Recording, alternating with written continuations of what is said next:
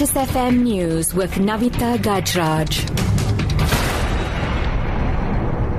9 o'clock, good morning. Advocacy group Human Rights Watch says allowing Sudanese President Omar al-Bashir into South Africa without arresting him will seriously harm the country's reputation. Al-Bashir arrived in the country last night to attend the African Union Heads of State meeting, which will start in Sandton, Johannesburg today. The group's acting International Justice Director, Elise Kebler, says South Africa should not be seen to be discouraging justice for serious crimes. Now, the International Criminal Court is looking for al-Bashir for war crimes and crimes against humanity related to the conflict in Darfur.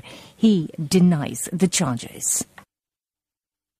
Now, the Hawks investigative unit is this week expected to explain why it has halted its preliminary probe into the FIFA bribery scandal. The unit says it will no longer investigate allegations that South Africa paid a 120 million rand bribe to secure the hosting of the 2010 FIFA World Cup.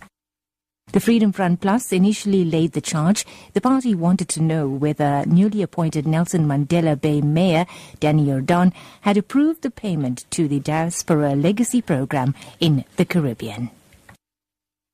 In other news now, Police Minister Nathi Nhleko told young people from Moutse in Limpopo that abusing drugs is equivalent to committing suicide.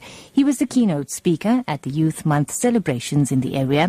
Different sporting events were held. Several young people from the area were given the opportunity to voice their grievances to the minister, the acting mayor of the Sekhukhune district, Julia Matebe, and other community leaders. Nhleko says he's happy with the interaction he's had with the youth. The manner in which you approach the question of things such as drugs must tell you that it is not about entertaining yourself, and it is not about being clever or something like that, or komisutu thalampil and so forth. It is about killing yourself.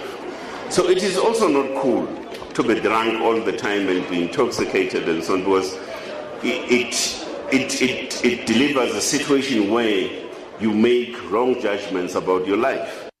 And wrapping up, a leading Muslim foundation in Britain says British Muslims should reduce their fasting hours during the holy month of Ramadan.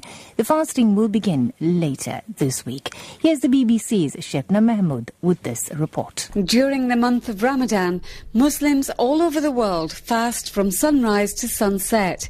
This year in Britain, that can mean up to 19 hours without food or drink. That's a struggle for some, says Dr. Osama Hassan, a leading scholar and imam with the counter-extremist think tank, the Quilliam Foundation. He's suggesting a cut in the number of hours of fasting, especially for those who cannot manage the very long days. However, the idea hasn't gone down well with many Muslims in the UK, who feel they should be following the timetable according to the country they live in.